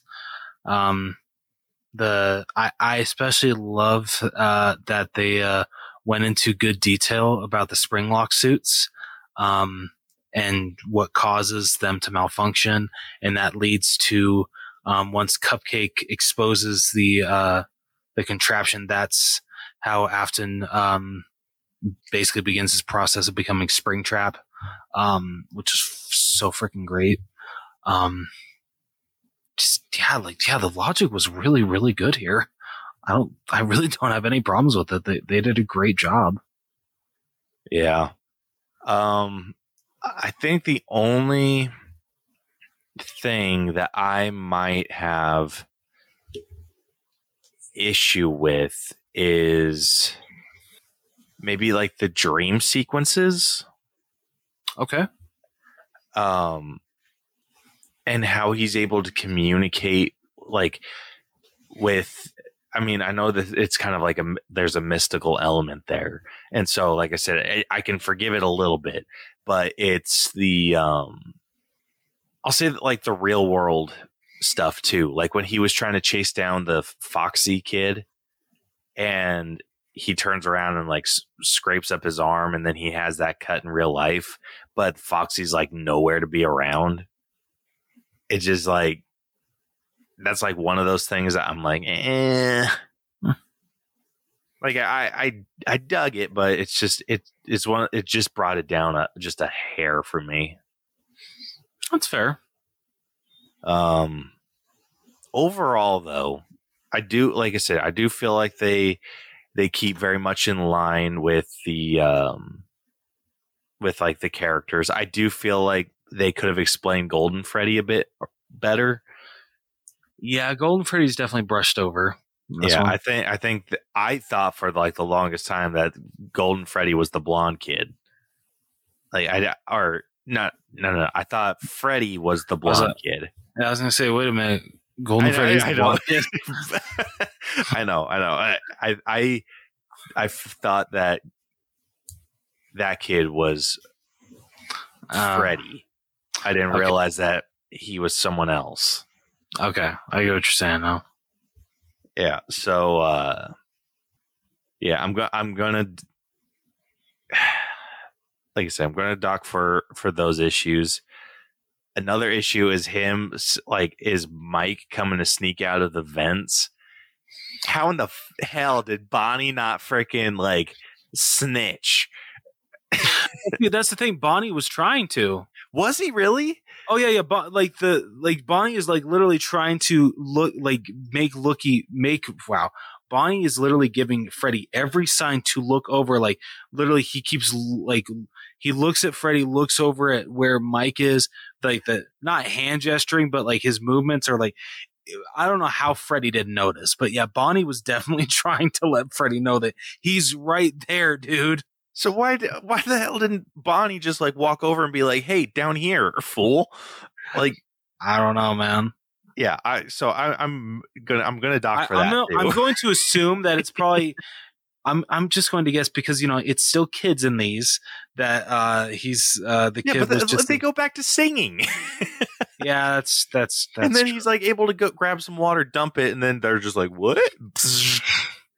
Like, I'm like, you freaking dumbasses.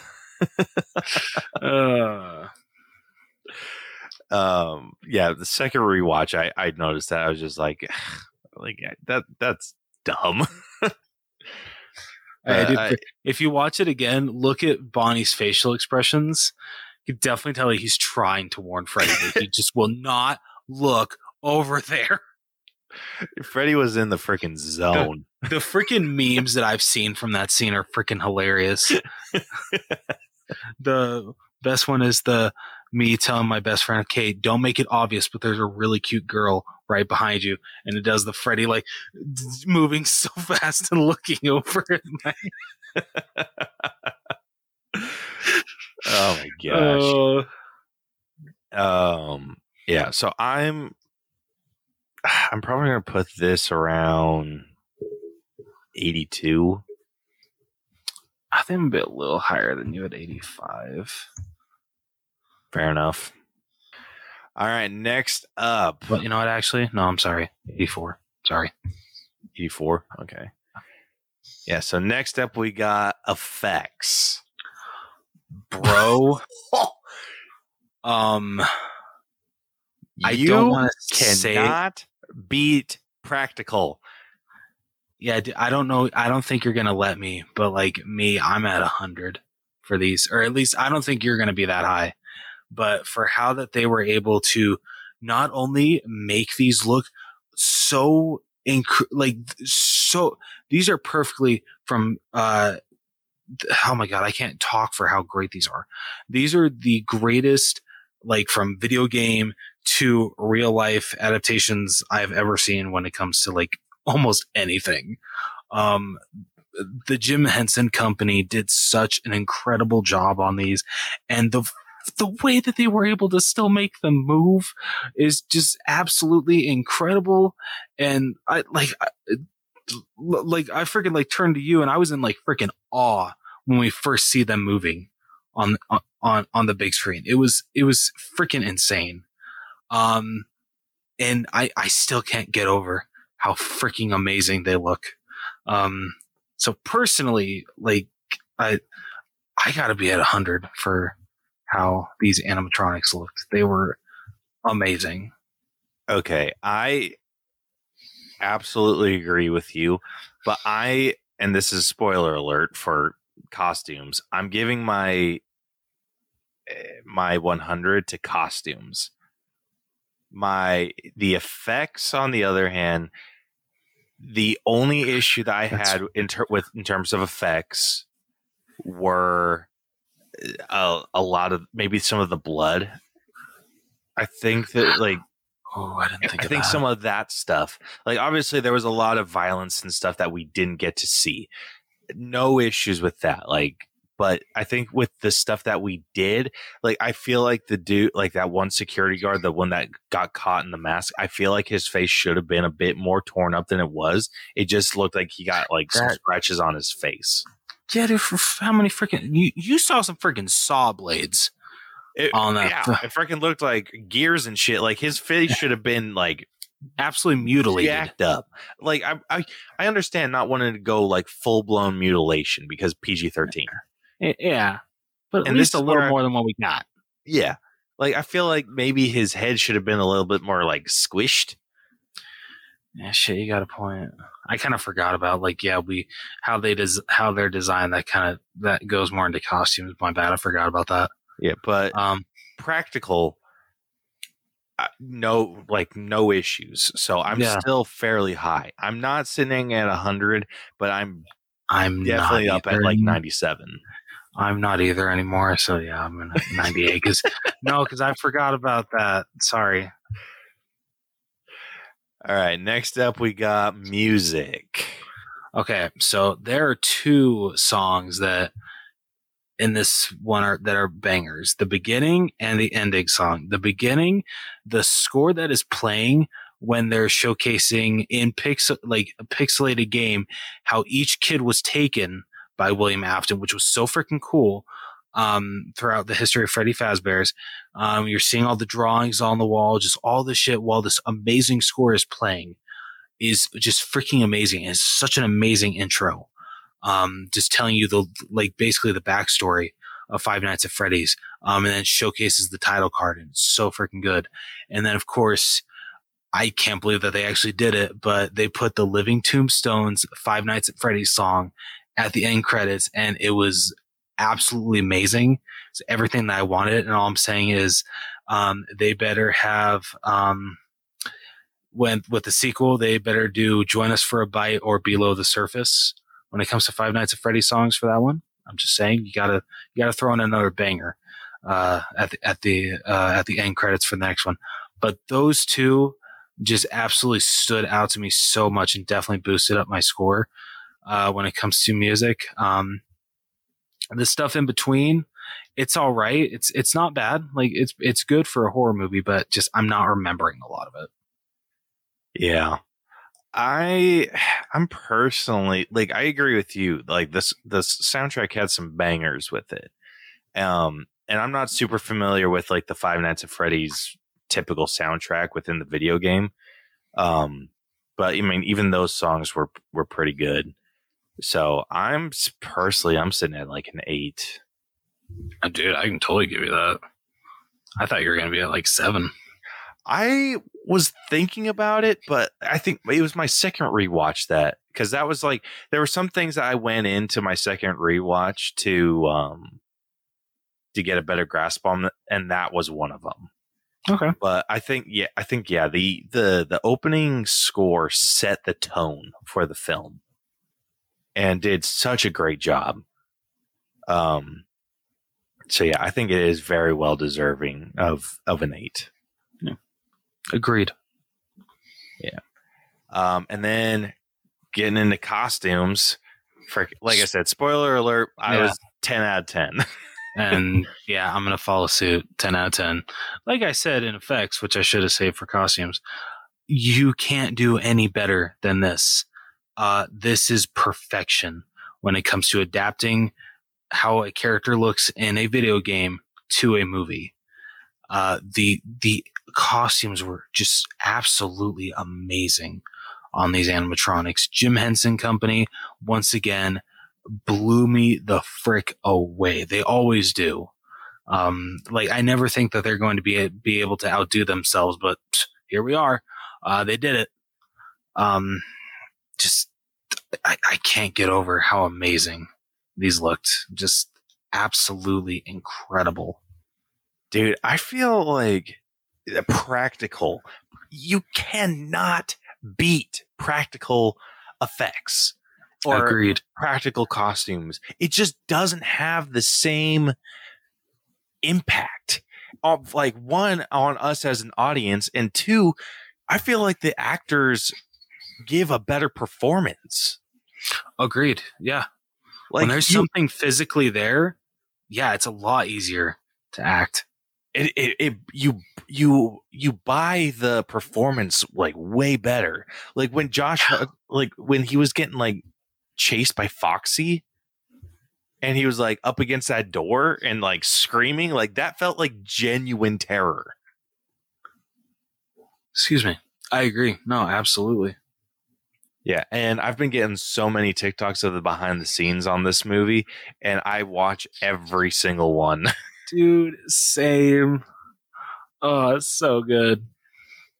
Yeah, but I mean, these characters at this point, they're freaking iconic.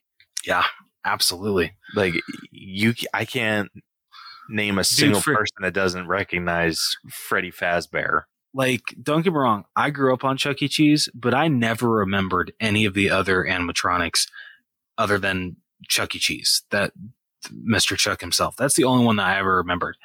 Five Nights at Freddy's, oh yeah, they're all stuck in my head. Like, You'll always remember Foxy. You'll always remember Bonnie, Chica, and of course Freddy, Springtrap. You'll always remember these characters. But freaking Chuck E. Cheese. I couldn't even tell you the other freaking animatronic characters. Yeah, dude, have you seen the freaking or haunted house that they did for Five Nights for the premiere? No. Holy shit. You had to sign a waiver because this is one that they could touch you. Oh, hell no. And dude, they had a freaking a room that was nothing but ball pit. And there was I think it was Chica was like in the ball pit. Like there was a Chica standing. And so you had to like kind of like push your way through the balls. And that one didn't end up doing anything. But then there was a Bonnie that came like out of the freaking ball pit. And like there was some like influencers going through it. So they had cameras and shit. So they were like screaming like little girls and like, oh my God, like getting out. And one of them like was trying to like get out, but the Bonnie like grabbed him by the legs and pulled him back into the ball pit. I'm like, holy shit. Yeah, like, no, F that. Immediately shitting my pants. Yeah. Oh, hell no. Hell no. Yeah, and then the rest of it was like basically the same thing. They were getting chased by like the characters, but it wasn't just like, oh, they had Chica in this room and Freddy in this room and then Bonnie in this room. They had like a different combination of everyone in different rooms. So like you'd see Freddy in one room and then he'd be like across the room in the next one that you'd go to. And so it felt like they were like teleporting. Dude, that's insane. Yeah, next time I see one about that haunted house, I'll send it to you because it freaking scared the shit out of me. And I'm like, you can go straight to hell. Yeah, agreed. F that. Oh, but yeah, dude, those are like some costumes. Like, you know how like they go into like in a vault and then they like pull them out and whatever, and then you see how they've aged. Mm-hmm. Like like how the freaking Ninja Turtle, like the original Ninja Turtles, are freaking nightmare fuel now. I can't wait to see how these age. Yeah, I'm excited for that too. Yeah. Yeah, I'm super pumped. They showed 3 trailers before Five Nights. They were all Blumhouse, Imaginary, Night Swim, and Thanksgiving. I don't think we got Thanksgiving. Yeah, I don't remember. Did we get Imaginary? The only one I remember was Night Swim. I don't remember Imaginary. Let me look that up. But definitely looking forward to Thanksgiving. That freaking Thanksgiving horror movie, sign me up. A woman returns to her childhood home to discover that the imaginary friend she left behind is very real and unhappy that she abandoned him. I do not remember seeing that one. Neither do I, but I'm intrigued by the concept. I am very intrigued by that concept. I'm in on that one too. I'm in on all 3. Because Night Swim actually looks like a lot of fun. Night Swim looks like a freaking blast. Like it definitely feels like I'm probably gonna like crap myself a little with that one. But yeah. But no, so to answer your question, no, we did not get Imaginary or Thanksgiving, surprisingly, because in the theater that we went to, because I took a trip to Utah and was there last week, so we got to see this movie together in theaters. They had posters and stuff for Thanksgiving, but there wasn't any trailer about it. Yeah, it was weird. Unless we missed it, but we got there before the trailer started, right? Yeah, from what I remember. Yeah. So, yeah. But that is one that we're wanting to check out and see. Yeah. Definitely. All right, last up we got personal scores. All right, who do you want to take this one first? I want to hear yours last. Okay. Okay, so I am too much of a coward to even attempt to play any of these games.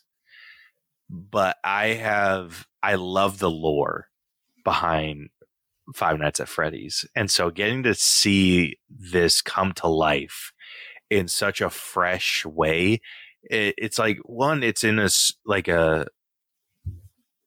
through a story process that I've never seen before in terms of like with what little research I have done on Five Nights. It's a new story, new origins for these characters, and it was done so well. And seeing these kills, like, even though, like I said, I would have preferred a rated R, but even though it was PG-13, and they were still able to keep it scary. There was like a short bit in between when they were building the fort that it wasn't, but that scene was just so much fun. Like, I didn't care. And it just, like, it gave a new light to these characters that I really appreciated.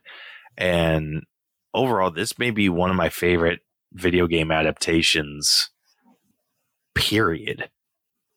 Like, I love this film and everything that it was, and I cannot wait to see more in the future. So I am going to be given this, I think I'm going to give it 91. Wow. Yeah, I loved it that much. Okay. Wow, I did not expect that high. I love it. Yeah, honestly, with everything that Caleb said, I've only played one of the video games, and I couldn't even get through it all because Bonnie literally almost made me throw my laptop at my TV. So maybe that's why Bonnie's my favorite, because he scared the ever-living shit out of me. He was the first animatronic to do so. So maybe that's why Bonnie's my go-to. But yeah, anyway, yeah, agree with Caleb. Love the lore when it comes to Five Nights at Freddy's. It is so well thought out. It is so good, and just this was such a great video game adaptation.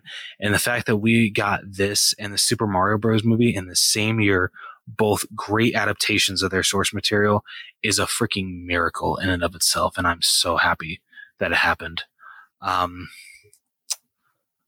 I will say, though, I am not as high as Caleb, though. Are you not? No, I'm a point lower. I'm going to be at a 90. Okay. Yeah. All right. Well, with that, going through these scores real quick, we are, since that wraps up this breakdown, Actually, going through what? Sorry, you know what? I'm sorry. I got to give it a little higher. I'm sorry. Okay. Oh, you're going a point higher than me now. Yeah. Okay. I'm sorry. All right. Well, with that wrapped up, going through these scores, starting off with story, we ended up averaging out to an 86.5. The writing ended up averaging out to an 83.5. The acting score ended up averaging to an 84. The logic for this film ended up sitting at an 83. And then getting into the high points of this film, the effects ended up sitting at a 97.5. The music, we are giving an 8 out of 10. The costumes, we are giving a solid 10 out of 10. And then our personal score ended up averaging out to a 91.5. So with that, the final All Bros letter grade for Five Nights at Freddy's has come out to a drum noise. A B plus. Hell yeah. Okay, yeah, that makes me happy. Dude, and a very strong one at that. So our cutoff for a B plus is 86%. Okay. This ended up scoring an 88.87%. Okay, yeah, that's awesome. Right? So it was 2% away from scoring in the A minus range. Damn. And honestly, I'm very okay with this score. Yeah, personally, I don't like. I'm sorry, I don't think it belongs in A category. I know that our personal scores were in the 90s, but I feel B plus is. I think that's a perfect grade for it. Yeah, absolutely agree. Let me see if I can freaking find this movie. All right. So, going through the other movies that we have broken down on this podcast, and like I said, this is sitting at an 88.87%, which puts it at a B plus. So every movie that I'm about to list off is also a B plus. So, do we want to go above or below first? Whichever you think is best. Okay. Or which is going to piss more people off. Good question. All right. So it's interesting because it's in between two horror movies. Ooh, okay. Yeah. All right. So the first one, it is sitting below Saw X. Okay. Wow. And this I will actually agree with. It is really close, though. Yeah, I can agree with that. Yeah. Let's see. It is sitting below The Mitchells versus the Machines. Okay. I'm okay with that. Sorry, Caleb. It is below Spider-Man Far From Home. All right. It's below Rise of the Planet of the Apes. Okay. It is also below Knives Out. I can accept that. Yeah. And then it is below Ready or Not. Okay. Yeah, Not like bad. I'm perfectly happy with that, right? Yeah. All right. Here's where I'm curious to see how you feel about this. It is sitting above Halloween 2018. I'm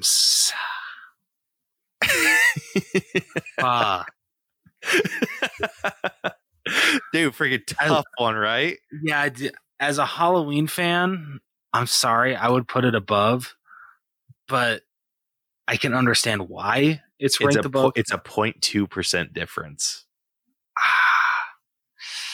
I can understand why. Yeah. Let's see. It is sitting above Top Gun Maverick. I'm okay with that. Yeah. It is above Glass Onion. Yeah, I'm okay with that. Let's see. It's above The Invisible Man. Okay. And then let me see if there's another. Oh, it's above The Black Phone. Oh shit. Okay. Wow. Interesting, okay. right? That's very interesting. All right, and then let's see, how many was that? 1, 2, 3.